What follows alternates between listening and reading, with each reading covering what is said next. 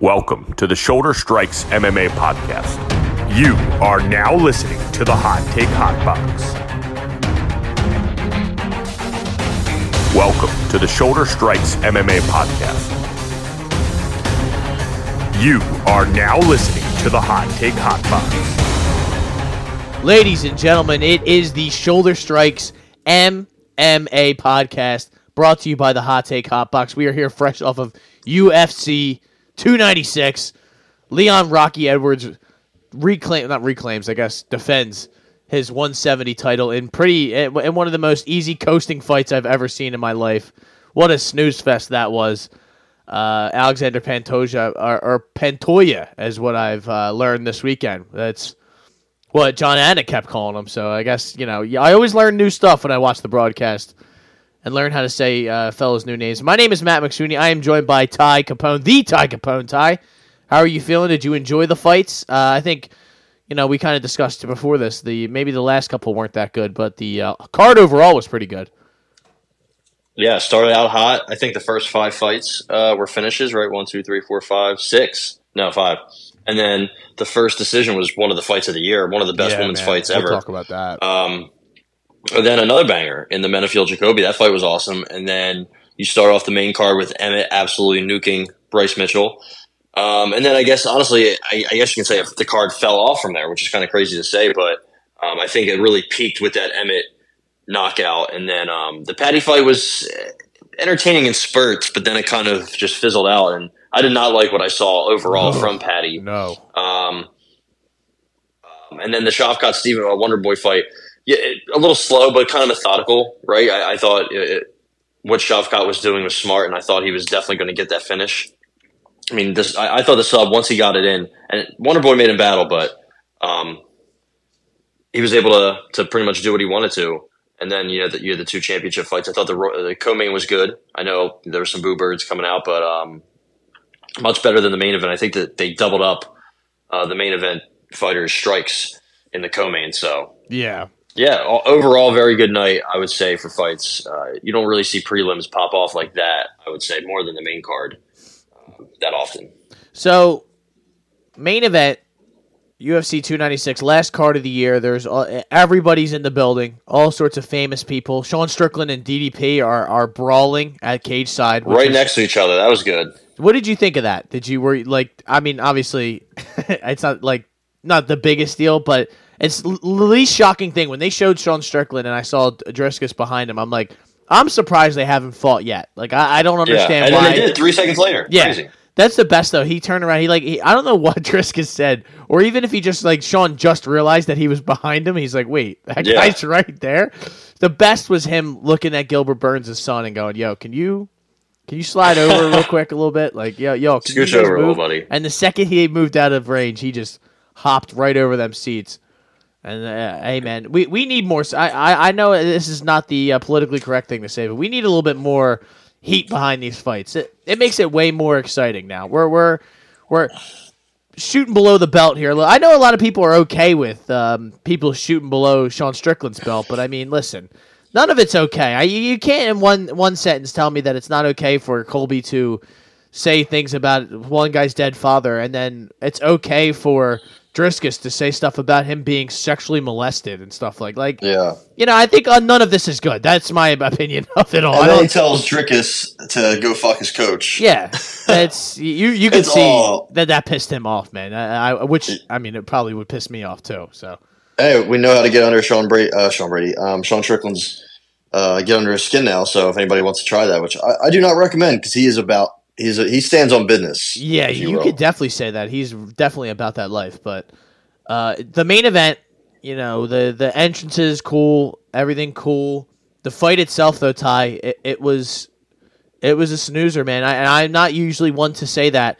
Colby really did nothing. He started this fight off and just let his legs get chewed up. I thought he was going to try and push a pace on Leon Edwards, and he was going to try and get in his face and make him active. And, I thought maybe at one point you would see Edwards rock him, which, Colby's been known to get rocked, but his recovery has always been, pretty good just due to that cardio that he has and just the, like we said, pressure, pace, everything that he puts on him. But Ty, I mean, the first 2 rounds he essentially just gave away. He really didn't do anything. He circled the outside of the cage. He let Leon control the center, and that was it. Like you could just tell right away. It's like, oh wow, like I'm on the wrong side here. That's what I had. I know you're a smart man to keep staying away from these main events because it just doesn't seem like it ever, equals out or works well. I thought that the line about his father was obviously not good. You shouldn't say shit like that. That's just wrong. But I think in the mental warfare aspect, I think it was a good, smart thing to do because it looked like it was Edwards. You never seen him throw bottles or get that worked up. So maybe you were going to try and get him off his game and maybe get him to go wild and you'd be able to take him down. Or I don't know, but I just don't get what Colby's game plan was because he said that it was part of his game plan to stay on the outside. And I'm like, well, then you need to go back to the drawing board or get new coaches because in no way, like I'm just a regular guy and I could have told you that's not the way to win this fight. You staying on the outside is exactly what Leon Edwards wants you to do. And it was just kind of a little bit of a point fest that, there was a couple of, I think he didn't shoot his first takedown until the 3rd round? It felt like, I don't know. One in the first, but yeah. Yeah, I don't. Half-hearted attempt. Half-hearted, right? It didn't seem like it was really a sincere one. The one, I think, later on in the fight, he started to pin him up against the cage, and he wasn't having true success. But he eventually did, get him to the ground based off of Leon himself trying to get him to the ground, which he did do at one point. So it wound up being, 50-45, and then a 49-46. I think that's what I probably would have had it at. You might have been able to give him that. I think it was the 4th round, but that one was close, and I don't see really. The only round he won, Colby, was the last round. Other than that, it was kind of all Leon Edwards. So I guess, what were your thoughts on it? Yeah, I kind of had the same overarching opinion. I guess overall, I thought Leon landed the better shots, obviously, and he went to the body pretty well. He went to the legs. There was a lot of leg kicking. His jab was really working well. Colby wasn't really just he couldn't land anything. I think he landed 34% of his strikes, significant strikes. So yeah, all around, just when he finally got to take down the 3rd round, he got taken down himself. Yeah. So that was a big moment for Leon, and yeah, that's like. How many times has Colby done that? I guess it did work, right? Because Leon backstage, he said he was crying backstage. He was so worked up and so fired up with emotions, but he was able to hone it all in. Also came in weighing 185 on fight night, so he was able to. It was clear that he was a stronger man, I think, in there. Yeah. Colby always talks about how he fights at 170, he walks around at 170 because that's his weight class and whatnot, but. So maybe that's a little against working against him, I guess. But you remember he made fun of the Black Zillion founder or owner, Glenn Robinson, when he died, saying something about him going to hell. Said something about Kamaru's dad, who's in jail or was in jail. So yeah, I love all the talk, all the shit talking. And it's the UFC in some ways. What Dana says, like. It's the fight game, very cliche and annoying, but in some ways he is correct. But if you're going to be indecent just for the sake of indecency, I don't think that's interesting. I don't think that's clever.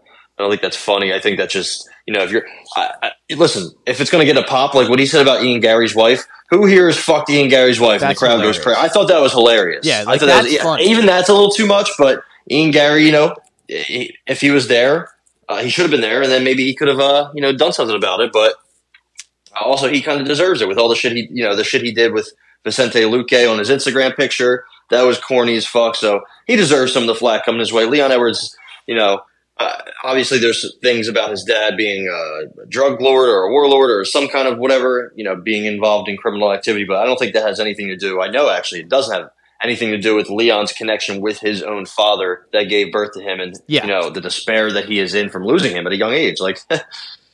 So. Colby and his fans just absolute shitbags, and now Colby is the first fighter to ever lose 3 undisputed title fights. So hopefully he doesn't get another one. I think what and honestly, I didn't really talk about it in my little monologue, which I should have mentioned is why I'm.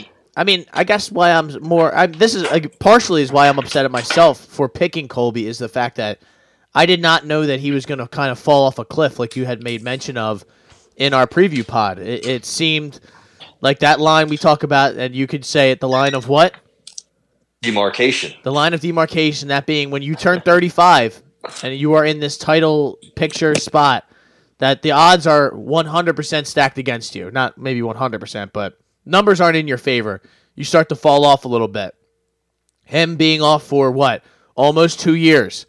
It looked like it was a factor. And maybe it's ring rust, like he made mention of, which is an excuse. That's just an excuse. Dominic Cruz has told us, many a time that it's not real.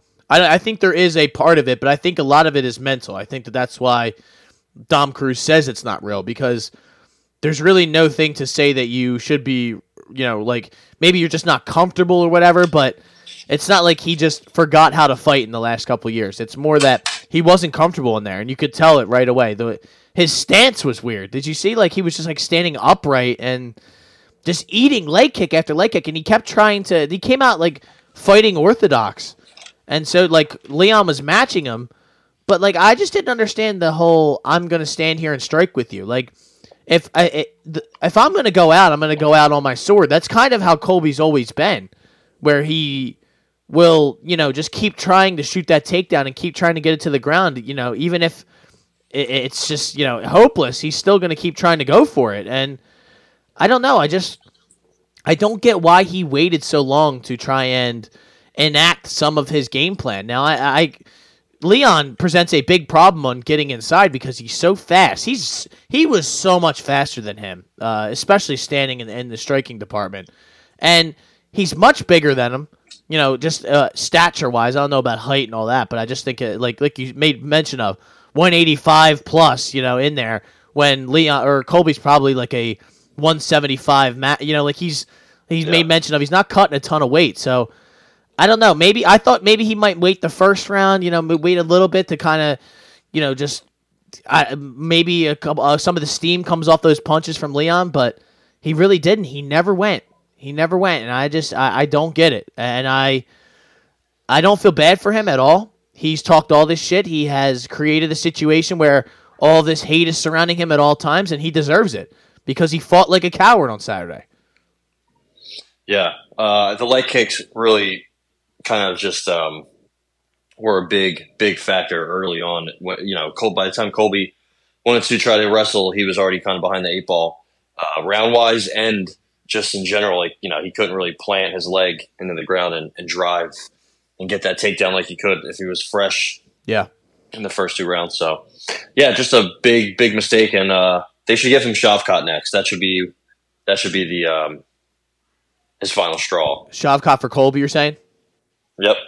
Yeah, no, I mean... Ragdoll him. Yeah, I think that would be fun. I would obviously pick Shavkat. I think he's just a much more well-rounded... I think, didn't we... I have to go back and look, but I'm pretty sure either you had the bet that he was going to be the champion by the end of the year, and it's not your fault. This guy, he definitely could be. If this was him in this fight, we might be talking about, a different story about and new as opposed to, and still, but... I guess Colby's at 3 now. He's going to drop down a little bit. Shavkat's at 5. He's going to hop up a little bit. So it might not even be worth Shavkat's time to fight a Colby Covington-esque guy. Leon's already said he's not that Bilal is not worthy of a title shot. I think that's more of just hate from Bilal sitting around and not really kind of just sitting on his number. But I don't get that, dude, because Leon was a guy who was denied multiple times and was kind of, felt like he was wronged and felt like he was getting screwed over and over again, and lots of bad luck and things of that nature. So I don't know why he would then turn as soon as he gets, in somewhat of a position of power and is going to say, nah, Bilal, you're not worthy. Like, if it's not Bilal, then who does he think he should fight? Yeah, Shavkat would be a much harder fight for him than Bilal. Bilal would be, I don't want to say an easy fight, but I think Leon beats Bilal 100%. I think he's better than him all around. It would kind of look similar to this Colby fight, honestly. I do believe that. So, does he want Shavkat next? Because that's much. He will lose that fight, in my opinion. Mm-hmm. And other than that, it's, Gilbert Burns, he's fighting, what's his name? Who's he fighting? Is it Jack Della or no? No. Yes. Yes. Yeah. Yeah. Okay. Yeah. They just announced it for $299. Jack Della. That'd be nasty. So, yeah, man, that's going to be exciting. I mean, so, Gilbert Burns is nobody going to really smash else- him. For the record, let me just say that. I think so. But if he's, that chin might be compromised. Yeah. He's getting up there in age too, But he should. After what we saw in his last fight with Jack Della, yeah, I'm with you there. But also, it's funny that Kamaru Usman's still number 1 in the welterweight division. That should definitely be number 3 or 4. And Colby right now is 3, but he will definitely fall out of the top 5. Sean Brady might enter the top 5 or the top 6. Who knows? We shall see. We shall see. The welterweight division, not the best. Looking at it for 1 to 15, I'm not too enthused. I don't see that many prospects ish. I guess if you want to count Ian Gary and Jack Della. I like Renat at 15, but we've seen him kind of. Yeah, he had a rough showing the last time out. Yeah. So 170 is deep, I'll say that. But contender wise, I don't know, man. Kamaru's on his way out. Bilal, I don't think is that young. Colby's on his way out. Gilbert's on his way out. Wonderboy's out, as far as I'm concerned. I think Shavkat's ascending. Leon's the champ. Sean Brady, I guess, is ascending. Jeff Neal's kind of old, but I think Jeff Neal just got that Ian Machado Gary fight. Yes, he did. $299 as well. That's the next time we're gonna be like $299 looks good. We definitely have something to talk about there. But yeah, this the whole thing with Ian Gary wearing the mugshot of Jeff Neal as a T-shirt. I hope Jeff Neal has something for him when they fight, because I will be cheering for him to get I will be betting on him to get a TKO. So let's do it. As will I. So, good on Leon Edwards. I would like to see them just... I don't want to see Bilal, but I think we have to have that fight happen to kind of just get it out of the way so that we can stop hearing Bilal complain. But for me, it's either Bilal or Shavkat. That's pretty much it. Maybe if the Gilbert Burns fight was sooner, then you could say that, but I don't know. I would like to see, Sean Brady, UFC's coming to Atlantic City soon, so he says he wants to be at the top of that card. That would be interesting. I don't know who he would fight at the top of that card. Maybe, it could be Luque. Give us Colby. Give us a Colby Covington. That'd be awesome, that would honestly. be sick. Just a wrestle. I think Sean Brady would fuck. He would dog. Would fuck Colby Covington up, but Yeah, he would dog at this point, but I don't know. Maybe Colby Covington just had an off night. I don't know, but I doubt that. I think I think he's done. I think he might be done. And his best was the first Usman fight. Yeah, he looked good in that second one too. But it just wasn't as close as the first one. I thought the first one was 2-2 going in the 5th. Yep. The second one, I think he might have lost 3-2, 4-1. Might have lost the first 3 rounds, and then I think he won the last 2. I think that's how it was. And that third round was where he lost the first 3 minutes, and then he got dropped at one. It was just a wild fight, but. That was just a perfect. It just goes to show you that these matchups are kind of they dictate everything. It's all matchup based. And then you see a Colby get in here with a guy like Leon, and it looks like an absolute snooze. Snooze fest. Before this fight, we would have thought this was going to be exciting either way. Maybe a head kick. Maybe Colby was very concerned about the body and head kicks, which he took that out of play. It wasn't really a factor other than that one landed on the back of the head, kind of. But yeah. Yeah, listen, good for Leon Edwards. I'm happy that he. I'm honestly happy that he won, because I don't think I would have been. Even I would have won money, so that would have been great. But don't think we would have. It would have been fun dealing with Colby sitting on the title for probably another year and waiting to fight somebody. So, did you see Islam saying that he wants to fight Leon Edwards? Do you care about that at all? But I think Leon's more likely to go. Well, actually, I guess if Leon can stay at 170, which I'm sure he can, he just, he's not that big. He's not like Sean Brady, who cuts up to rehydrates up to 193, which is fucking wild. Yeah. And Islam's a big boy. I think Islam would go up. I think Islam would beat Leon fairly easily. I think. I do too, honestly. Bad matchup. He might be the only guy that would be the one thing that he could that would absolutely solidify his legacy and make him better than Khabib. Truly, I know that kind of sounds like I've been trying to push this narrative, but I do believe it. I think he has all the capabilities and skills to be better than Khabib. Khabib was better in one thing than him, and I think he's the best all around guy that's come out of that area. I think if he cooks a Leon Edwards and becomes the champ. then really what can you say? Because that's the one thing we always kind of said about Khabib. He was a weight bully, yada, yada, yada, all that nonsense. But, I mean, that would just be a super fight, awesome sort of event, which they could do for 300 if they don't get McGregor and Chandler to sign on the dotted line. So there we go. Let's keep it moving. We spent enough time on the main event. We have to get to the co-main event. The UFC Flyweight Championship stays in Brazil. Alexandre Pantoja, not to be confused with Alexandre Pantoja. He takes out Brandon Royval in a somewhat one-sided, just grappling dominance that Pantoja was able to implement against Brandon Royval. It's just kind of a hole in his game, and Pantoja is so good at that one thing that he just overwhelmed him and just dominated him, and there really wasn't anything for Brandon Royval. Royval did good in little spurts when Pantoja was tired. Pantoja gets really visibly tired in these fights, and everyone's like, wow, this guy's really gassing out, and then he gets a takedown, holds him down for 3 minutes. So what did you think of this fight? I know we talked about the boo bird started to come out during this one, but I understand it from with a fighter standpoint. Yeah, I think it was the fourth round. It wasn't really action-packed. It was pretty much the whole fight. The whole round was on the ground, similar to the second round. But, yeah, I think Pantoja has, like, the best second wind ever. Like he's somebody who he pushes a hard pace. He throws with all, 100% intensity. He works hard to pass. He works hard to dominate from whatever position he's in on the ground. So, he's also a big dude. Like he's small, but he's pretty well put together. He's not like the most jacked flyweight, but he's in pretty good shape. So he's a grinder, and that's going to take a lot out of you. And I thought it was kind of crazy. Joe and DC kept saying how he doesn't want to strike with Royval, but he kept clipping Royval. He like wobbled him 2 times that I remember. Yeah. Very briefly, but like they kept saying he doesn't want to strike with him, and I was because he kept looking for the wrestling, and he got tired. And I don't know what they were. It was another bad night for Rogan and DC. I think, dude, Rogan was so unbearable. So bad, yeah. And anytime him and DC are together, they're just like two pals.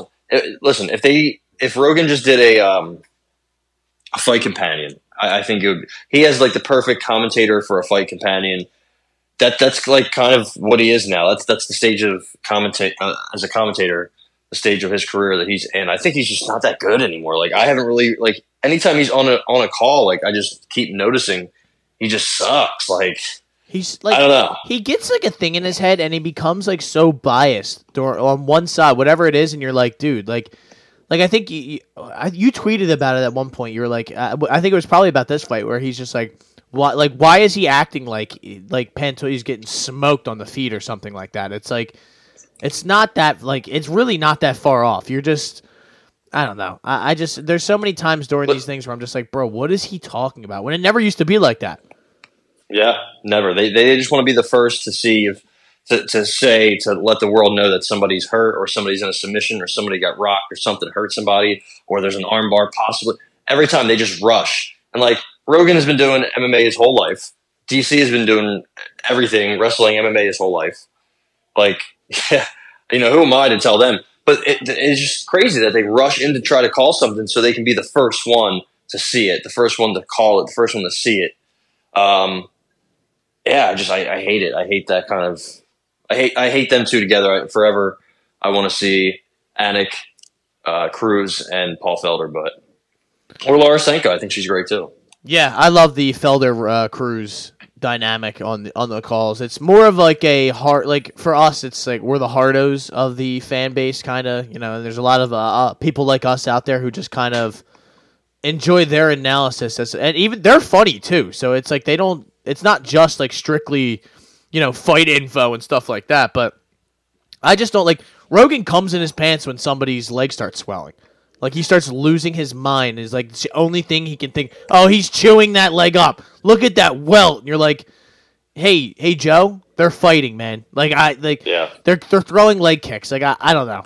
Maybe I sound like a hater, but it's... For the whole Aldana-Hossa fight, the only thing they kept saying is how Hossa's just beating up the legs, which he was. But Aldana was walking through it. Like she wasn't noticeable. She didn't pull Adrian Yanez where he it's affecting him and he can't fight and now he's done when he fought the leg kicker, not Gutierrez, but the other one, Jonathan Martinez. Yeah, like that effect. Those leg kicks made him pretty much nothing. They shut his offense down. Irene Aldana was landing up top whenever she wanted to. Carol Hosta was landing to the legs whenever she wanted to. That was the difference. But they kept they were only talking about it because early on, at least, Renee Aldana, because she's so pale, her legs got beat up and very visibly too. Yeah, and that they just kept talking about them. Like, yo, guys, what about Carol Hosta's eye that's about to shut? Next round's completely fucking shut. So, yeah, I just I can go on and on about them too. But I will say that I thought Royval had a pretty decent game plan. I just think his all around game is not championship level. Yeah, I've always thought that. I think he has heart. I think he has a terrible haircut. I think he needs to, clean that up. But the cardio he has is amazing. Yeah. I think his boxing is crisp. I don't think it's that. I think he could, I wish he would go forward more with his offense, with his striking. I think he could, he has good kicks. He has really good knees. Dude, he just missed landing a couple step-in high knees to Pantoja when Pantoja was trying to dip down for a takedown. Like he did to Mateus Nicolau when he knocked him out. And it just seemed like he just ate it, which was nuts. Yeah. Pantoja has a good chin, man. Pantoja is, I think, honestly, one of the more underrated fighters in the game. Honestly, I used to think that about Figgy and Moreno. I think flyweight just kind of get ignored, I guess, because they're smaller. There's not as many finishes and whatnot, but they are so technical, so technically sound, so fun, and honestly, they have some of the best cardio too. So. I thought it was a decent fight. It wasn't anything terrible. It wasn't anything crazy, but it was a pretty good fight. I don't think it deserved to get booed, but I understand certain points. I think Pantoja's corner was even telling him to rest, which, people don't like to hear, but they're not fucking robots. They have to rest. They're going balls to the wall, for 25 minutes. 8 of 14 takedowns. Obviously, Royval has to work on that takedown defense. He didn't really do much from his back because he couldn't really, he didn't have any leverage or any kind of room to go for a submission off his back, but he does like to do those. Just people that do that, man, you notice a trend that they don't advance to the highest levels. Mackenzie Dern, she doesn't even give up takedowns like that, but she just can't get them. But who's my boy from Spain, Joel Alvarez? He has like a 0% takedown defense. Like that's not going to get you anywhere, bro. He fought Arman Sarukian battered his fucking face. So just trying to play off your back is really not something that works at a high level in the UFC. So. It's hard to do in that championship level, man. You're right. It's something it's very glaring when you watch these fights. It's you don't see dudes getting triangled or armbarred. You see that in the prelims. You don't see that the higher up you go on the fight cards. But how about Shavkat, man? Made it look somewhat easy against Wonderboy. Wonderboy did a good job early on, I think, of keeping it standing and defending the takedown. He just made a mistake towards the end of that second round, and Once Shavkat gets you to the ground, especially a guy like Wonderboy, he just ran out of time too. You only have 4 seconds left to get to the third round, and maybe he's able to survive. I don't think he's going to win this fight, but Shavkat again gets it done. He's 18-0 now. I think every fight he's got eight TKOs, 10 submissions. He's walked through everyone. That's Wonderboy, Jeff Neal, Neil Magny, 3 in a row right there. Ty, I mean, by July of next year, he should be fighting for the title. If it's maybe it's one more fight. I don't know if it's kind of like elementary at this point. Either way, he should be next. If it's not Bilal Muhammad, yeah, he should be next. I think a lot of people are scared to fight this guy. Yeah, and I think there's as he fights the better, he fights better opponents. I think you will start to see cracks in his armor. Like, I think he is a headhunter. I would love to see him throw more kicks, especially low kicks, because he's so dynamic. But he is a bit of a headhunter, and I think, I don't know. It's going to be hard to stop him on the ground. He's so relentless, so strong, and smart, and well-rounded all around on the ground.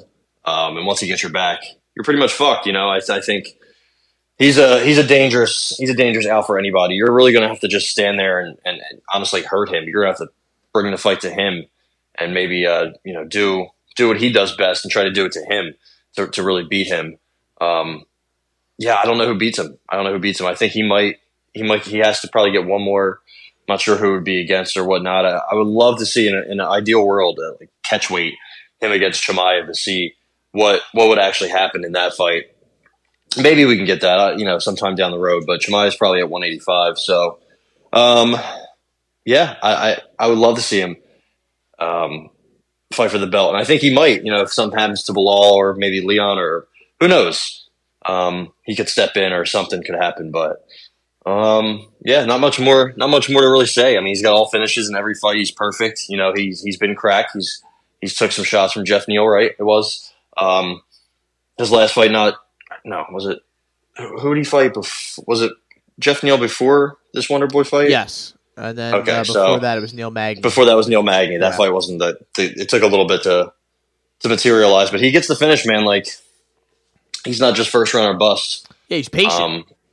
He's very patient. So, no, he's awesome, man. Really, there's very rare do you see a guy come up where you don't get to see those holes in the game. Like, I think the only guy who looked good, I think, was Jeff Neal against him. Like, I think Jeff Neal had some success, like you said. Like, he was able to make him miss a few times because he is a little bit of a headhunter. But the second these things start going to the ground or the grappling exchanges are involved, or if he even really just lands on you, like, he's a powerful guy, and he's cutting the cage off on the Wonder Boy very well.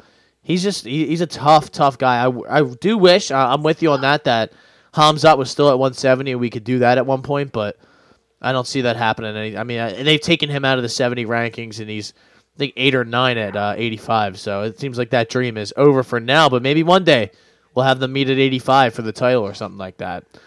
One can only dream. Double champ, baby. I'm trying to promote all sorts of double champs today, if I can. We almost had a triple champ in KSW. We can talk about that later briefly.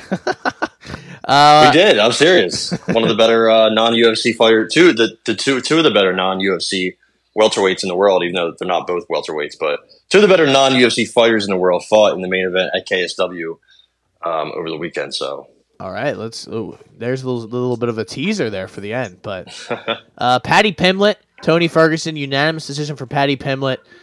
Paddy was kind of right in the sense that this was going to be a lose-lose for him, especially if he was going to come out and fight the way that he did. He had some success in the wrestling department, but he looked tired at the end of this fight, dude. Like, that third round, I was like, oh my God, is Tony going to start putting it on him? But Tony's just, Tony's completely, was his wrestling always this bad? It doesn't feel like it was. I think it's just the fact that he doesn't train Maybe anymore. he just, he doesn't train anymore. Yeah. I don't think he does train anymore, right? He's not. Is Eddie Bravo ever with him anymore recently? I feel like he hasn't been with him in a while. Chael Sonnen said he talked to his dad, so take this for literally a grain of sand, because I heard this on the broadcast, but he was saying that Tony doesn't have a head coach anymore, which makes sense if David Goggins is in his corner, but he doesn't train at a gym anymore. He doesn't do any of that shit, so it's over, dude. I want him to retire so badly. I really do, because he was such a fun, exciting guy. He was 25-3, Ty. He was at the top of this game, and that was only 2-3 years ago. And now it is just all red on his thing, and he's so much red. Not going to get an easy fight. I wish they would give him an easy fight, but I mean, Bobby Green was supposed to be an easier fight, and he couldn't. He got fucking dogged. He couldn't have success there, and the only fight he had so much success in is the Michael Chandler fight, and that how you saw how that ended. He got his head punted into the 15th row, so it's over for him. But I more want to focus on Paddy Pimblett because, I mean, Ty, were you impressed at all? Early on, I was the first round. I thought also the first round was a 10-8 possibility. No, yeah, I think so. Am I crazy for thinking that? No, because he didn't get one, so I thought I was all right, well, I thought maybe he did enough to get it, but instead I saw a couple other people did, and not one judge gave him 10-8. But what are you going to do there? I guess. Yeah. But yeah, I mean, early he looked good, and then after that he looked really tired. There's points where they were yeah, Paddy's gassing, he's breathing with his mouth open. I'm like, Rogan and DC are just talking shit, and then I look at him and he's moving backwards, and he doesn't look, Paddy's gassed. I'm like, bro, what the fuck? That's crazy. I don't think his striking, it's hard to explain. It's hard to describe how his boxing, striking in general, like how it is and how it looks. It looks wonky. It looks kind of funky, unorthodox, which isn't bad, but it looks like, I don't like how he keeps his chin high in the air and kind of out there and kind of doesn't bring his hands back and up to protect his chin. I think he's very hittable. I think his offensive boxing, offensive striking is very simple. I don't think he really puts that many combos together. I think he kind of just throws hooks. He got his nose busted open. I don't know what that was from. If it was from one of those elbows from the ground that Tony threw, but he started leaking. Yeah. Tony told me he's gonna make him taste his own blood. So at least Tony can still do that, right? For sure. He has that ability to create small cracks of an opening, but he just doesn't capitalize, and he also just throws the fight away. He's just cooked. He's just absolutely cooked and done, and there's no reason for him to be fighting ever again. I mean, unless you want to put him in there with like Austin Hubbard or Natan Levy or Trevor Peek. Put him in there with Trevor Peek. I guarantee he might get knocked the fuck out. You know what I mean? Like, put him in there with Roosevelt Roberts. He might get tapped out. I think he's just at a point in his career where he is really just done. Like, does he beat Genaro Valdez? What do you think? The fact that I'm even sitting here going, well, Sam Patterson. Does he beat Sam? Yes. Yes. Yeah. Okay, the future or whatever his fucking name is. That guy's 7 foot tall. He should not be 155 pounds. Yeah. Or Yanal Ashmaj, the Israeli guy. That guy would probably kill him. Brendan Marat. He would kill. Think of the word. That's where we're at, though. Like, Alex Reyes, Dominic Reyes' brother. He'd kill him too. Anshel Jubilee. I think Anshel Jubilee might put Tony Ferguson to sleep. Jubilee would give him a great 7 minutes, and then after that, it would just be rough. Hey, that's my motto, So, what do we do here? Do we?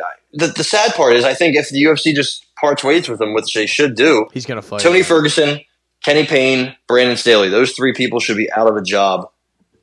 Brandon Staley already is. Yeah. Kenny Payne is not. Tony Ferguson should be next. He should be on the chopping block. But my concern is he's going to go to like karate combat. Shout out to Sam Alvey. 3 wins in a row, baby. Or like, bare knuckle MMA. Bare knuckle MMA. Man. That's exactly what he would do. He would go to bare knuckle MMA, Gamebred, whatever the fuck, Gamebred FC or something, and he would get battered or something. So. But whatever. At least he'll be out of the UFC and out of Dana's hands. Dana now, I think, is finally admitting, like, all right, it's time. I mean, he's probably been like telling this to him for a long time. He's just like, all right, like now, like if you ask him, he can't lie to you and say, oh yeah, I like to, like obviously everyone with eyes would like to see him retire and walk away. The sad thing is he's probably not going to, and I think for me the thing I get mad at is that he just doesn't have he doesn't train. Like mixed martial arts. Like, you doing Hell Week doesn't equal to, being a great fighter. Guys who do triathlons can't just get in the cage and fight. I know you used to be, like you used to train all the time and you're still, you hone your skill, whatever, dude. But if you're not like sparring and you're not in the gym wrestling and grappling with all these guys, like these guys at American Top Team or, fucking the American Kickboxing Academy, all these different places, if you're not training like those guys are training, then you're going to get smoked. And that's why a guy like Paddy Pimblett is having success against you. So, I want to believe in Paddy. I think he has some kind of ability. Like, I think he has a good mix of talent. I don't think he like has a bad fight IQ. I think he has I don't see that many red flags. The weight issue is definitely one, but I don't know if he's still ballooning up to like 180 or 190 after his fights. I guess we'll have to pay attention if we see him get fat again. That's definitely a red flag. Other than that, I'm keeping the chin up. I don't like. I just think there's some mechanical, structural things with his game that he needs to work on. Maybe his camp's not great. Maybe he doesn't have a great boxing coach or whatnot. I know we have seen in MMA and boxing and fighting in general a lot of the UK guys kind of plateau at a certain point, right? Kind of Bisping was kind of there too, but then he pushed through late. Shout out to Luke Rockhold's chin. And was able to, get a belt at an old age too. And he was training in California too. Like he went to train with Jason. He mixed it up. Yeah. A lot of these guys, Darren Till and whatnot, and he's even Leon's had to bounce around. Who? Leon. Ah, there you go. But is he the best UK fighter ever? Is that a conversation? Edwards? Yeah. Definitely up there, right? Yeah, I think he's definitely up there. I mean, one or two more of these wins, and I don't like. What can you can't take it away from him. Like Bisping was the guy, right? You would say, yeah. And he's had such a storied career, and he won the title like kind of in a dramatic fashion and all that. But when all is said and done, it probably will be Leon Edwards. He'll have the better resume and the better wins against on his record than especially while he was the champion, than what Bisping was able to put out there with the Rock, real 100-year-old Dan Henderson. Real quick here, sure. Who do you think Paddy? So you look at the top 15. I don't think Paddy beats anybody that's ranked at 155. Does he beat? I'm on a different website here, but does he beat Grant Dawson, Bobby Green, Joel Alvarez, Thiago Moises? Is this Renato Moicano? Renato Carnero. Moicano. Okay. I guess he has multiple last names. I know most of them do. Elvis Brenner, Guram. Wow. I think Paddy right now on this website, he's 24th, right above Jared Gordon, which is very fitting. But do you want to pair him up with Jalen Turner, Drew Dober, No. Matt Frivola, Benoit Saint-Denis? I think they all smoke. Oh my God, Benoit would fucking kill him, dude. Benoit would have his way with him. They'd have to come into the cage and pull his pull him off his dead carcass. Good thing the Ilya Taporia fight never happened, because he would have done disgustingly illegal things to Paddy Pimblett. One of them's fighting for a belt, and one of them's fighting Tony Ferguson, just to show you where they are at this point in their career. But yeah, that's pretty much all I have on that fight. We'll see what Paddy does next. I'm sure he might get a ranked opponent. I think that there's no more slow playing him. I mean, you have to give him at least number 15 or 14. You have to try to get a number next to Paddy, and then see what you can do from there. Try to match make. Smarter, Green. but either way, you got to. Bobby Green would be good. One's old, one's young, one throws hands. I think Bobby Green's beatable, but he's also tough to beat, right? But if you were to cherry pick really here, Ty, would you do Dan Hooker and kind of just be like, listen, he's got a 9 next to his name, but I mean, I would still. I would similar to Tony Ferguson fight. Yeah, right. Like I don't know, but I would take Hooker. I think I probably would too, because it's just he's more durable and. I would love to see a 5-round fight. Like that would be sick. Dan Hooker's a fun guy to watch. He's not, what's it called? You can't trust him. Not trustworthy, but he's not here for a long time. He's here for a good time. So, yeah. Absolutely. I mean, honestly, anybody they can't just keep putting him against these kind of guys, though. It needs to be a step up in competition, because I'm losing interest in Paddy Pimblett. How about, now we were wrong about this one. Josh Emmett with an absolute Ty, in all of my years of watching this sport, this might be one of the nastiest knockouts I've ever seen. And it wasn't just like the head kick ones, they're all crazy, but this one was just pure just vitriolic power from that right hand that just sounded like a baseball bat hitting Bryce Mitchell's chin. And it just shut his lights off immediately. You had DC freaking out that he was having a seizure. Oh my God, he's seasoned. He's seasoned, Joe. He's seasoned. I'm like, all right, dude. Like, why? And I'm watching it. People are like, oh my God, what's going? Yeah. You shouldn't be showing a guy. Listen, I love the sport. I love the violence of it. You can't be showing this guy having a seizure after he gets knocked out. That was nuts. Let's just avert the camera into another direction. But. That was nuts. At the end of the day, it doesn't. I love how Josh Emmett said, "Yeah, it's difficult to celebrate after that." When he screamed in the guy's face and then walked to the other side of the cage and did a backflip. I'm like, it wasn't that hard to celebrate. I would just be like, "Hey, man, listen, I hope he's all right." But that shit was sick. Never felt that in my right hand before. But yo, man, good for Josh Emmett. Yeah. That was scary. It took a little bit, right? It was like 2 minutes of nothing, right? Nothing really happened until that.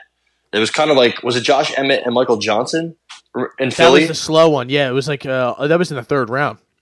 Right. But it was like kind of boring, boring. Boom! And then he just went to sleep. And you're like, oh.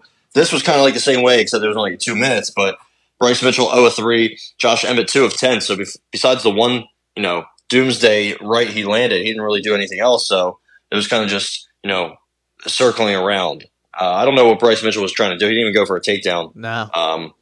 He should have. He definitely should have. I think going forward, he's going to be a tough guy to bet and rely on because he's not very smart. And, I mean, taking a shot like that can only be career altering in a bad way, 100%. right? It's not like you can take some time off. He definitely needs to take a lot of time off because he started seizing. I don't know, maybe, unless he wasn't actually having a seizure and he was just like, what kind of technical term or medical term that you can, I don't know, but it wasn't good. He was shaking. And then he stood up. He couldn't stand up straight for probably hours.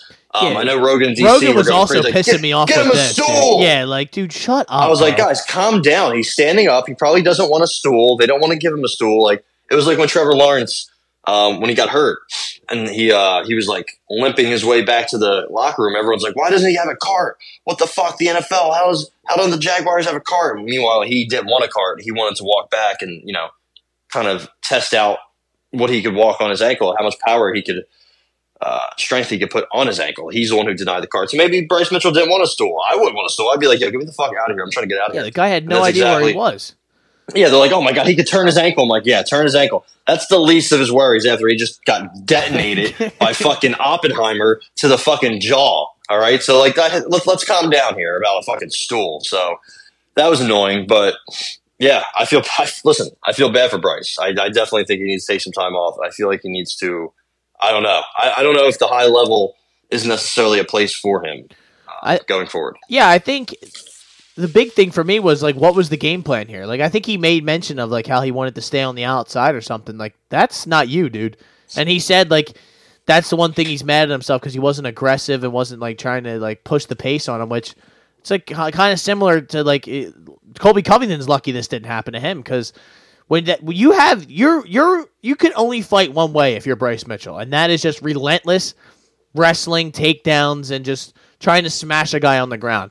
Now you might get knocked out while doing that, but that's the only way you can win. You cannot stand on the outside with any of these guys because it's not your game. You've never really trained to be that type of fighter.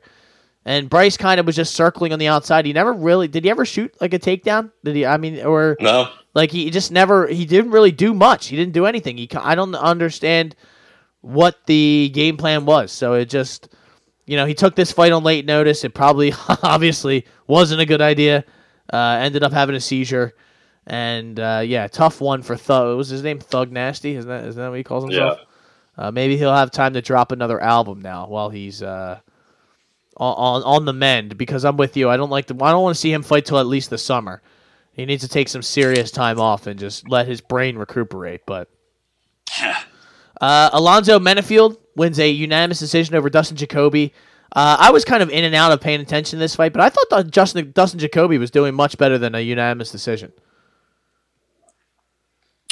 But I think he got cracked a few. I think it was kind of a situation where maybe the numbers support a Dustin Jacoby win. But then when you go and look and you're like, oh, yeah, but he got, wobbled, rocked, and, knocked down a few times. It's that kind of just outdoes anything that maybe Dustin Jacoby did. Yeah, I think Dustin won the first round, but he lost the second and third, even though they were close. But I still think that's, that's how you score. That's how you're supposed to score. A fight. Yeah. I guess if it was pride scoring, I guess Jacoby wins, maybe. I don't even know if he wins pride scoring. But, I actually had a tough time scoring it live because it was just, kind of sandwiched in between a couple fights. I wasn't paying attention 100%. I was dialed in, but not fully enough to score. I kind of was playing around my phone and whatnot, inhaling some Delta 8s, if you will. Better than Delta 8s. Those shits are trash. Those shits are trash. But, per my lawyer. So I wasn't really scoring it. And I kind of was I thought they might be split judge-wise. I thought maybe somebody was going to give a round 2 or give 2 rounds to Jacoby or something like that. But, it wasn't honestly that bad. I think they all had it 2 and 3 to Alonzo. And honestly, Alonzo, I thought was getting beat up pretty early in that first round. I wasn't sure how he was going to last. I didn't know if he was going to cardio dump before Dustin. But Dustin's getting older, man. He's a big dude, too. So, also, I guess his nickname is the Haniac. I'm not sure what that means. Don't know what that means either. Not a fan. Atomic Alonzo is definitely better. So, and then the knockdown in the third, I think, just solidified. Yeah. I also got the takedown too. So, I think that got him got him the fight. So yeah, good. It was a good fight. Honestly, it was just after one of the best fights of the year and before one of the best knockouts of the year. It was kind of sandwiched in between two amazing fights in their own way. So I guess it kind of got ignored or just not as viewed as much. But it was. Listen, those big boys were throwing. That's for sure. Yeah, and with a nice segue there, Irina Aldana and Carol Carol, as they were saying on the broadcast, that was pissing me off as well. I guess her name is Carol. I think the Brazilians they use they have our English names, some of them, and they just try to give a little flair to it. Carol. I don't know. That looks like Carol to me, but it's just Carol. So Carol Hossa, she took a beating in this fight. She distributed a lot of leg kicks and a lot of...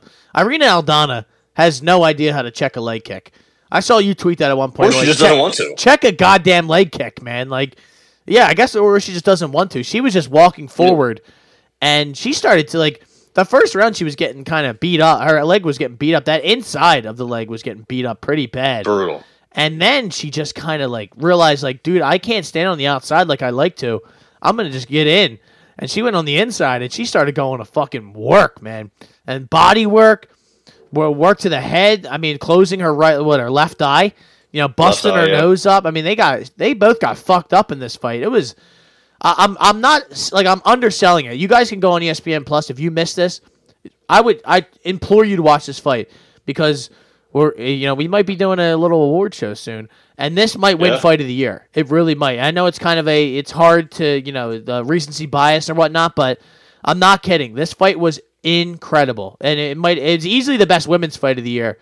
And it's up there for one of the best women's fights I've ever seen. Yeah, that might be, that's Joanna, Whaley. Who was it? Was it Joanna Whaley? Yeah. That's up there because you remember Joanna had the huge absolute speed bump emerging from her forehead. Yeah. Yeah, in this fight, if you see them both, they were both in the hospital, I think, together, taking a picture, and both their faces were just, absolutely chewed up. But shout out to Renee, man. She pulled through. I was just waiting for her leg to give out, but she kept walking forward. Yeah. She kept throwing that left hook. The jab was really powerful and stinging Carol Hossa. That's why it busted up her nose right away, and then her eye. I think the jab and just some of the hooks, the counters that she was landing, were really doing damage. Let's see how many leg strikes. She was 95 of 102 to the leg. Carol Hossa was. That's some insane volume. I don't think Colby Covington didn't even land 90 total strikes, even close to 90 total strikes. So, and meanwhile, Irene Aldana 3 of 4 to the leg. So she did. She said, "Fuck that. I'm headhunting." She was 122 of 276 to the head, 20 of 28 to the body. So, yeah, she was 84% to the head. Meanwhile, Carol Hossa was 50% to the head, 46 to the leg. So very different strategies. And, leg strikes definitely matter. But if you're getting chewed up, if your one eye is getting closed up and your nose is bleeding, and this is happening, you're not going to win the fight. You're not going to win the fight. The most damaging strikes, were the headshots. Not that's not always the case, right? Remember Robbie Lawler got his leg chewed up bad. Like anytime he got kicked, his leg was swinging to the top, pretty much vertical with his head or horizontal with his head, I guess. Yeah. When he fought, fuck was his name? Not Musasi. What the fuck was his name in Strikeforce? I think. I can't remember. This thing has not King Mo right now.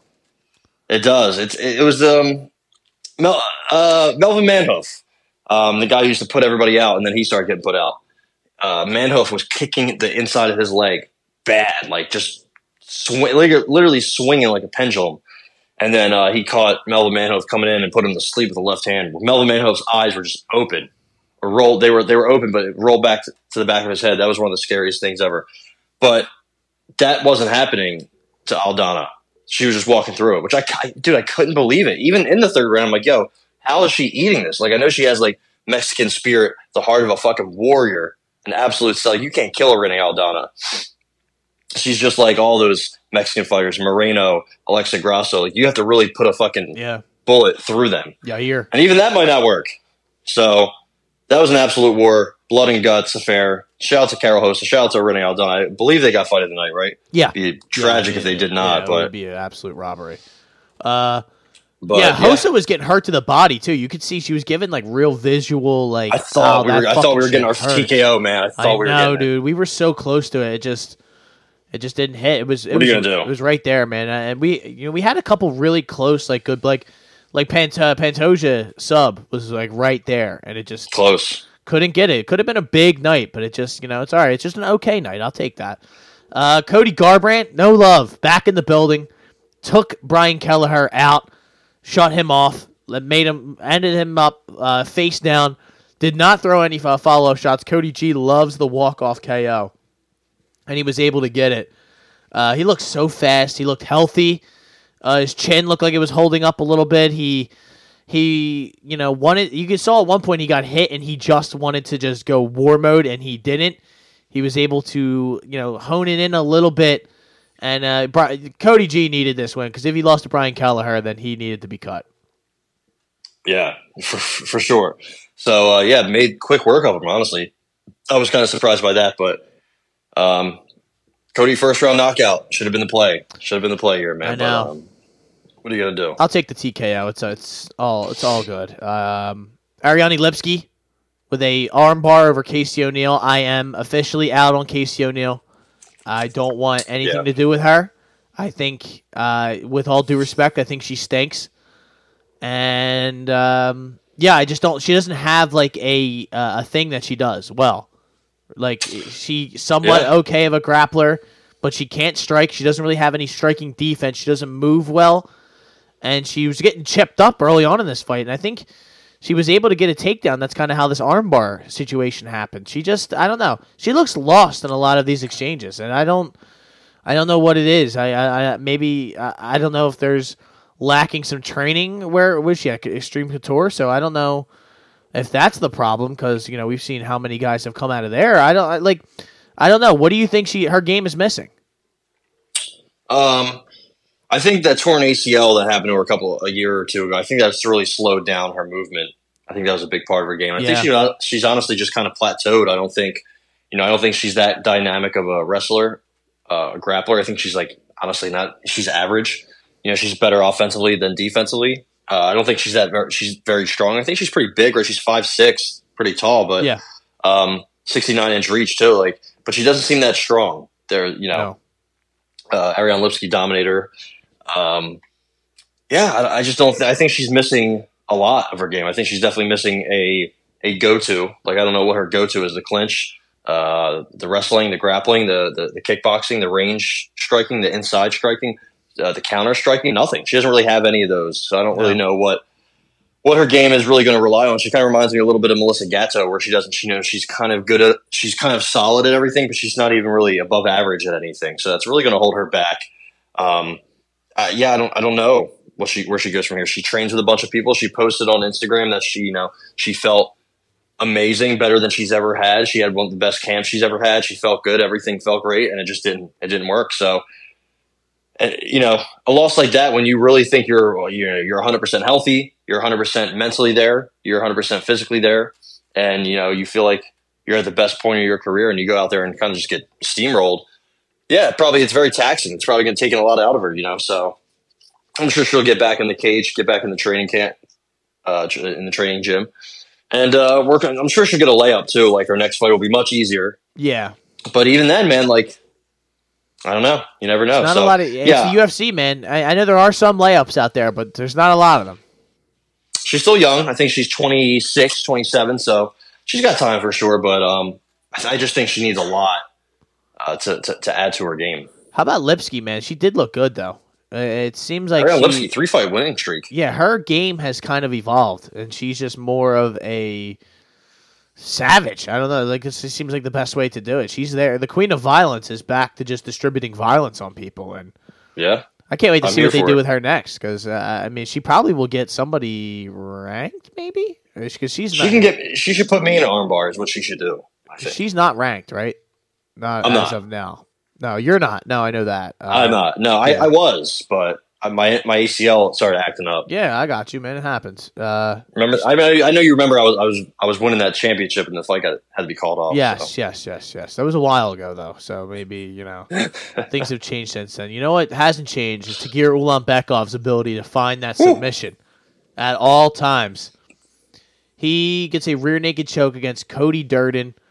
Kind of just this fight in the beginning was a little bit not slower, but just ended up on the feet, and it was kind of like a striking exchange. Knocked him down early. Yeah, that was wild. He him bad, and Cody was having some success early on before the knockdown with his hands, but Tagir's just he's much longer and bigger than him, and eventually I think towards the end of the first round he took him down. He realized, I can have my way with him on the ground, and then start of the second round he took him right down, and then it was just took a little bit of time, but he eventually got that. Yeah, that was nasty. He had a crank working for a good part of that fight. He was cranking on that chin, and it looked good. Cody was in some distress for sure. And then, end of the second round, he just cinched it in. And yeah, Cody's been subbed before, man. This was definitely a spot I felt good about with Tagir. So shout out to him, man. I mean, I think he's kind of underrated at flyweight, right? That Tim Elliott loss kind of set him back a little bit, and that wasn't even that bad of a loss. Also, he was there. He was very competitive in that fight. 2 in a row. The Nate Maness sub was nasty, standing guillotine. Yep. And his 2 wins before that, Bruno Silva, Alan Nascimento, they weren't that great. So to have 2, he was outstruck in both of them. He was taken down by Bruno Silva a couple times. Nascimento even outstruck him, which kind of a red flag. He got reversed a couple times. So, to have 2 finishes in a row, especially, Cody Durden, I believe, had a number next to his name, right? So that's huge. That's huge for Tagir. He's a little older now, but I think he's not older. He's just a couple. Was he 32? He's right in his 30s. So I think he's right in the peak, right in his physical prime, I guess you could say. So yeah, now's the time for him to make a move, and I think he's dangerous, man. He could sub anybody. Yeah, and it's just that those long arms, man. He's a master of the choke. He can just pull chokes off from any angle, anywhere. And Cody Durden did a good job of defend. Like he was in a bad position for a while. He was up in the air. He had him backpacked up against the fence.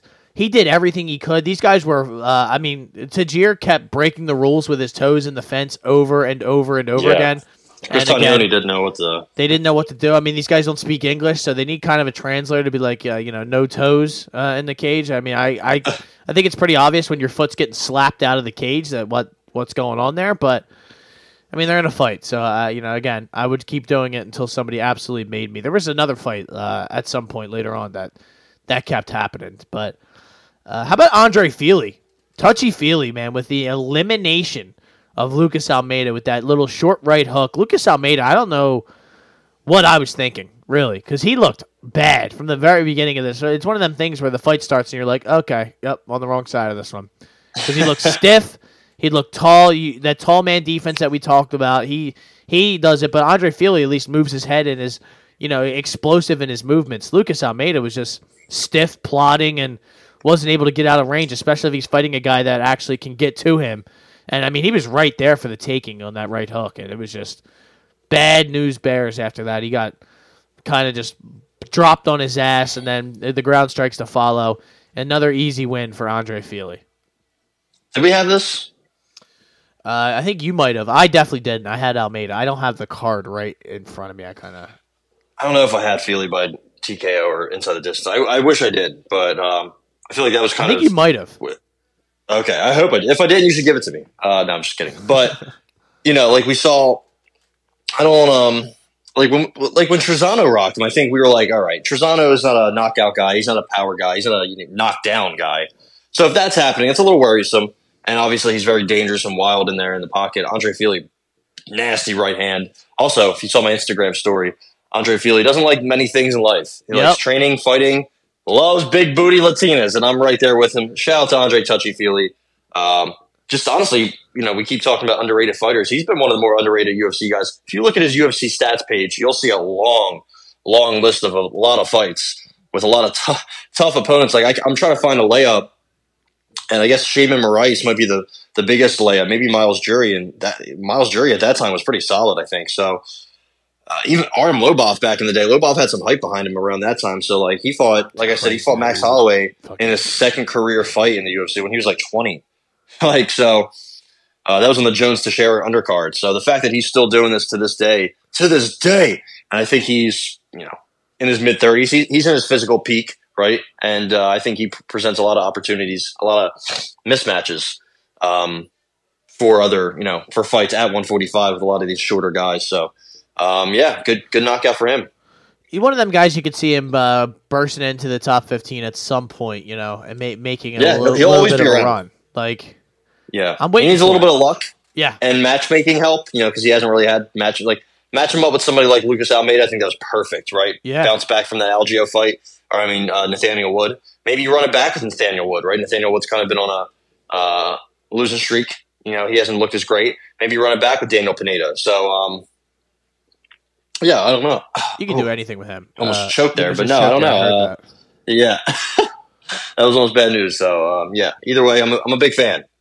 So, Shamil Gaziev took care of Martin Buday pretty easily. Yes, sir. This fight was one-sided from the very beginning. This shit was over from... I wish I would have had a Max Nuclear Mega Whale play on this one, because... right away, you just could tell Buday was getting hit and was not responding well to it at all. Yeah, he was just covering up. This Gaziev guy is tough, man. He really is. And I think the opportunity to fade him will present itself at some point. But most these likely. First couple ones, it's not going to be the time. So it's like, let's cash him. You know who he reminds me of? He's very reminiscent of Sergey Pavlovich, except a little different. But I think they've similar builds, 6'4", 6'3", very long arms. He's a 78-inch reach. Not as long as Pavlovich, but 78, pretty long. And I think Pavlovich is more Sergey wasn't even a one-hitter quitter guy. He was a one-hitter, and then, you wanted to look for a way out, but you weren't going to sleep. I think Gaziev's very similar. I think he has that one-hitter quitter ability, but he's more of a pour it on you. He's going to hit you with one shot, and then after that, you're going to cover up like Buday did, and that's going to be it. So I like his knees. I think he has some pretty good knees, some elbows too. He gets real nasty in there, man. He gets real nasty, especially when he takes you down. I think he has some pretty good trips. His ability to get it to the ground and to dish out some ground and pound is really really good. So I like that combination. I don't know, I think he's probably going to run into somebody that hits him hard, and maybe he doesn't respond well, or his cardio might get exposed. I think that could be a thing, right? He's knocked out pretty much everybody he's fought and finished everybody. So that could happen, but he does at least have one decision on his resume, and it is against I think, previously undefeated fellow. So I don't know. I like Gaziev. I think he could go far, and if he gets the right matchmaking, he's definitely going to win some fights. We'll have to take a peek at who he gets next, so we can hammer that inside the distance.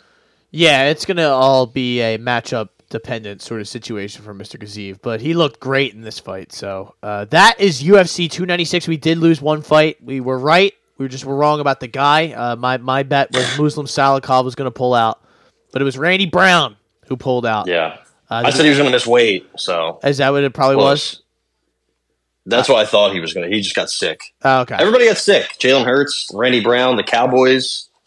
Well, we're happy about the Cowboys. I hope that hope that L feels good today, and we will have an Eagles game to talk about tomorrow. But we got Emmett winning $50,000 for his causing a medical emergency for Bryce Mitchell.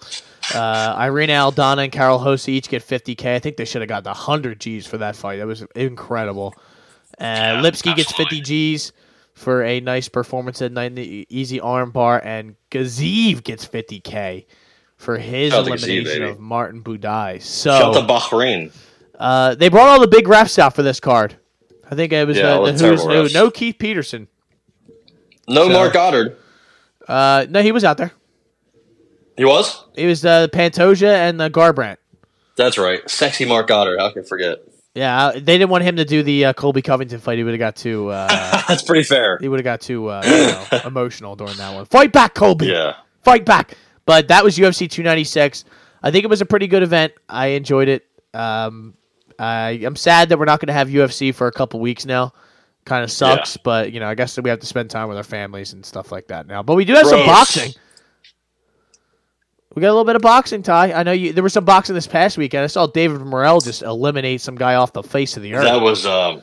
Yeah, what a way for Showtime to end their like 38, 40-year run of just dominance, beautiful boxing, the best of the best. And we go out with a David Morrell elimination of some guy that nobody's ever going to remember his name, Sena Agbeko, I think. Yeah, David Morrell's legit, man. That's only his 10th win, only his 10th pro fight. But he has a long, long amateur history out of the Cuban national system. Only 25. I think he should be. I think I would love to see him in Charlo, or him in Plant, or him in anybody that's not Benavidez or Canelo, and then work his way up. I think he's ready. I think you put him in there with somebody like that right now. I mean, what's the worst that could happen? I think he's very, very good. I think he's just somebody that's kind of like a boogeyman, right? He's getting avoided by some of these lower guys because like, oh, we don't have to fight him. He's only 8-0. He's only 7-0. Now he's 10-0. So they're gonna have to fight him eventually because he's a killer in there. And in the co-main event, Chris Colbert got knocked out bad.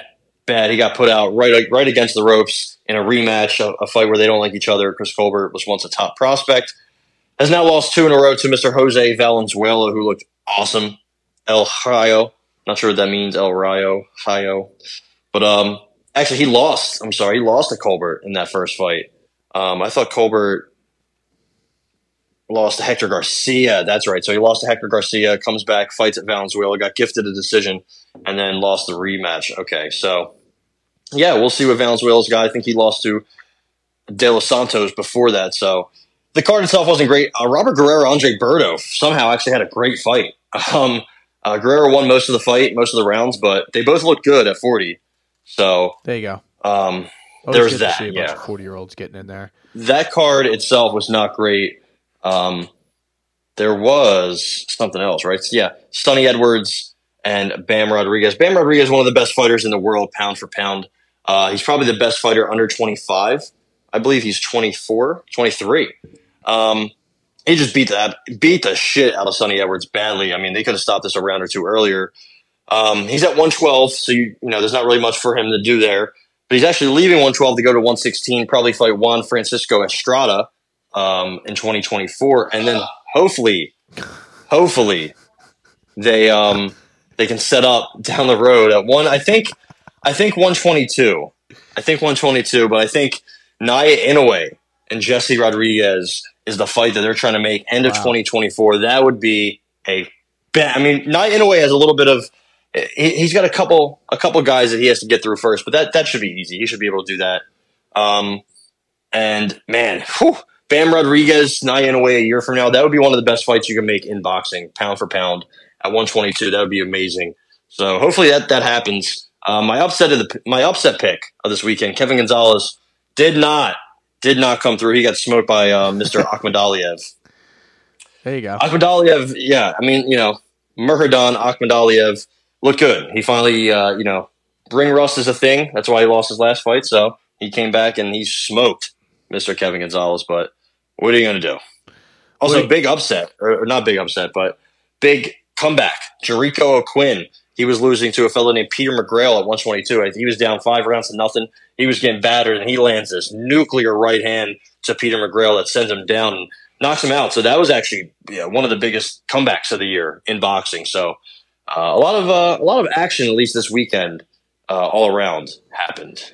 Yeah, did you happen to see the Jake Paul fight? Or, as long as the 30 seconds that it lasted. Yeah, that poor fucker, Mr. August. That was actually a really nice uppercut. It really was. I can't talk shit. It doesn't matter. That guy's a pro boxer. He's fought guys, that at the very bare minimum, at least he's a pro boxer. But that was nasty. That right uppercut peeked through his guard and sent him to the land of wind and ghosts, joining Mr. Bryce Mitchell. The Patriots. Dude, Bryce Mitchell is still in the land of wind and ghosts more than likely, just hanging out there. Like, yo, population 1. Yeah. Well, Eddie Wineland's still chilling in there, just hanging out. Just inviting people in, say, hey, you need something to drink? Just trying to make everyone's time there comfortable. Did you watch any Karate Combat 43? No, fuck no. No, okay. Well, we Anthony Pettis beat Benson Henderson. I saw that. Benson was pissed. He wasn't happy. Sam Alvey got back in the winning column. Raymond Daniels got back in the winning column. Brandon Jenkins got back in the winning column. No, that's another guy. That's Brandon. Let's go, Lewis. Come on. Donna Bakary got back in the winning column. Omar Morales got back in the winning column, and Said Yokub Kakramanov got back in the winning column. So this pretty is just sad a card for Karate Combat. UFC fucking graveyard. The second you get fucking cut, you just go over there. Listen, Karate Combat's paying pretty well, I'm hearing. So, Sam Alvey's on a 3-fight winning streak. Let's bring him back. Johnny Walker. Come on. Johnny Walker's got a big fight after the new year coming up against the Russian guy. What's Ankalaev? Ankalaev. Yeah. What's Johnny Walker's brother's name? Walter. Still no fight for him. Still hasn't fought. Yeah, hold on. Let's see. Walter, the Clean Monster Walker. Yeah, I don't know about that one. Jake Collier got canceled. Yeah, so we must wait another day. I mean, I hope during the Christmas break that I get an update on the Clean Monster, and hopefully we get a fight lined up for him. Hopefully he's clean. Also, there was some KSW. Yeah. The main event was this fellow named Adrian Bartoshinsky. He is 14-0 with 11 knockouts. He fought Saladin Parnasse. He is from France. He is KSW's 145 and 155 pound champion. He went up to 170 to become a 3-division champ. He's 5'10", so it kind of works with his frame. And he's only 26, so he's still young enough to be able to cut that weight. He went up, tried to do it. He lost a unanimous decision in a pretty good back-and-forth fight. Bartoshinsky's 28. He's pretty solid himself, 5'11", good size to him. He pretty much puts everybody out. He's fought some pretty good fighters over there in KSW, and he's knocked them all out, basically. So Mr. Parnasse, bunch of soccer kick knockouts. He has some chokes. He's beaten some pretty good fighters himself. Lost to Daniel Torres and then came back and beat him. He's really good. He's one of the better. They're both two of the better non-UFC fighters in the world, especially at welterweight. Even though Parnasse probably going to fight at 155. That was good. There was I think who else was it? Marcin Held. Marcin Held he got decimated by I don't even know, some Georgian fella. He got put out. So I think that's probably the end of Mr. Held's career. Victor Pesta also lost a split decision. Former UFC legend who fought. I forget who he fought. I think it was Tybura. Yeah, it was Derek Lewis, Tybura, Olynyk. Yeah, they all fucked him up. So, yeah, he took an L too. So not a great night for the former UFC guys in Poland. Well, sometimes it's you win some, you lose some. As long as the outcome is income. So that is what I have to leave you people with. Those guys in the main event should be in the UFC though. For the record, I think we need a little bit of youth. Just infused into especially at 170, right? Division. 100%. Yeah, do that. The KSW champ at 170 is probably going to be a scary guy. Like, no matter who it is. He's probably going to have things on his back, like advertisements. Not like GoDaddy or GoPuff or Jake Paul's MVP promotions. Probably Dude like, wipes. Probably Dude Wipes or probably like, some Polish, war machine company. That's probably what it's going to be. It's advertising on his back. So let's sign them all. I hope that we get the Poods back in there soon, but it doesn't seem like we need the Poods in the UFC. I think. No, we don't. No, we do not. I think we do. The super heavyweight division: Derek Lewis, Greg Hardy, Justin Taffa. I'm a fan of a new guy, by the way, boxer. I've announced. I saw a hype video of him this weekend, and I decided to be a fan of his. Who is it? Subriel Matias. Subriel Matias, my boy. Yeah, the Puerto Rican hammer. He's a tough motherfucker. That's for sure. He's supposed to get Teofimo later-ish in 2024. Almost said 2014. Sheesh. Teofimo has a fight lined up in February. I think it's just a get-right fight. Kind of keep him busy. Just make sure he doesn't try to drive off a cliff one day.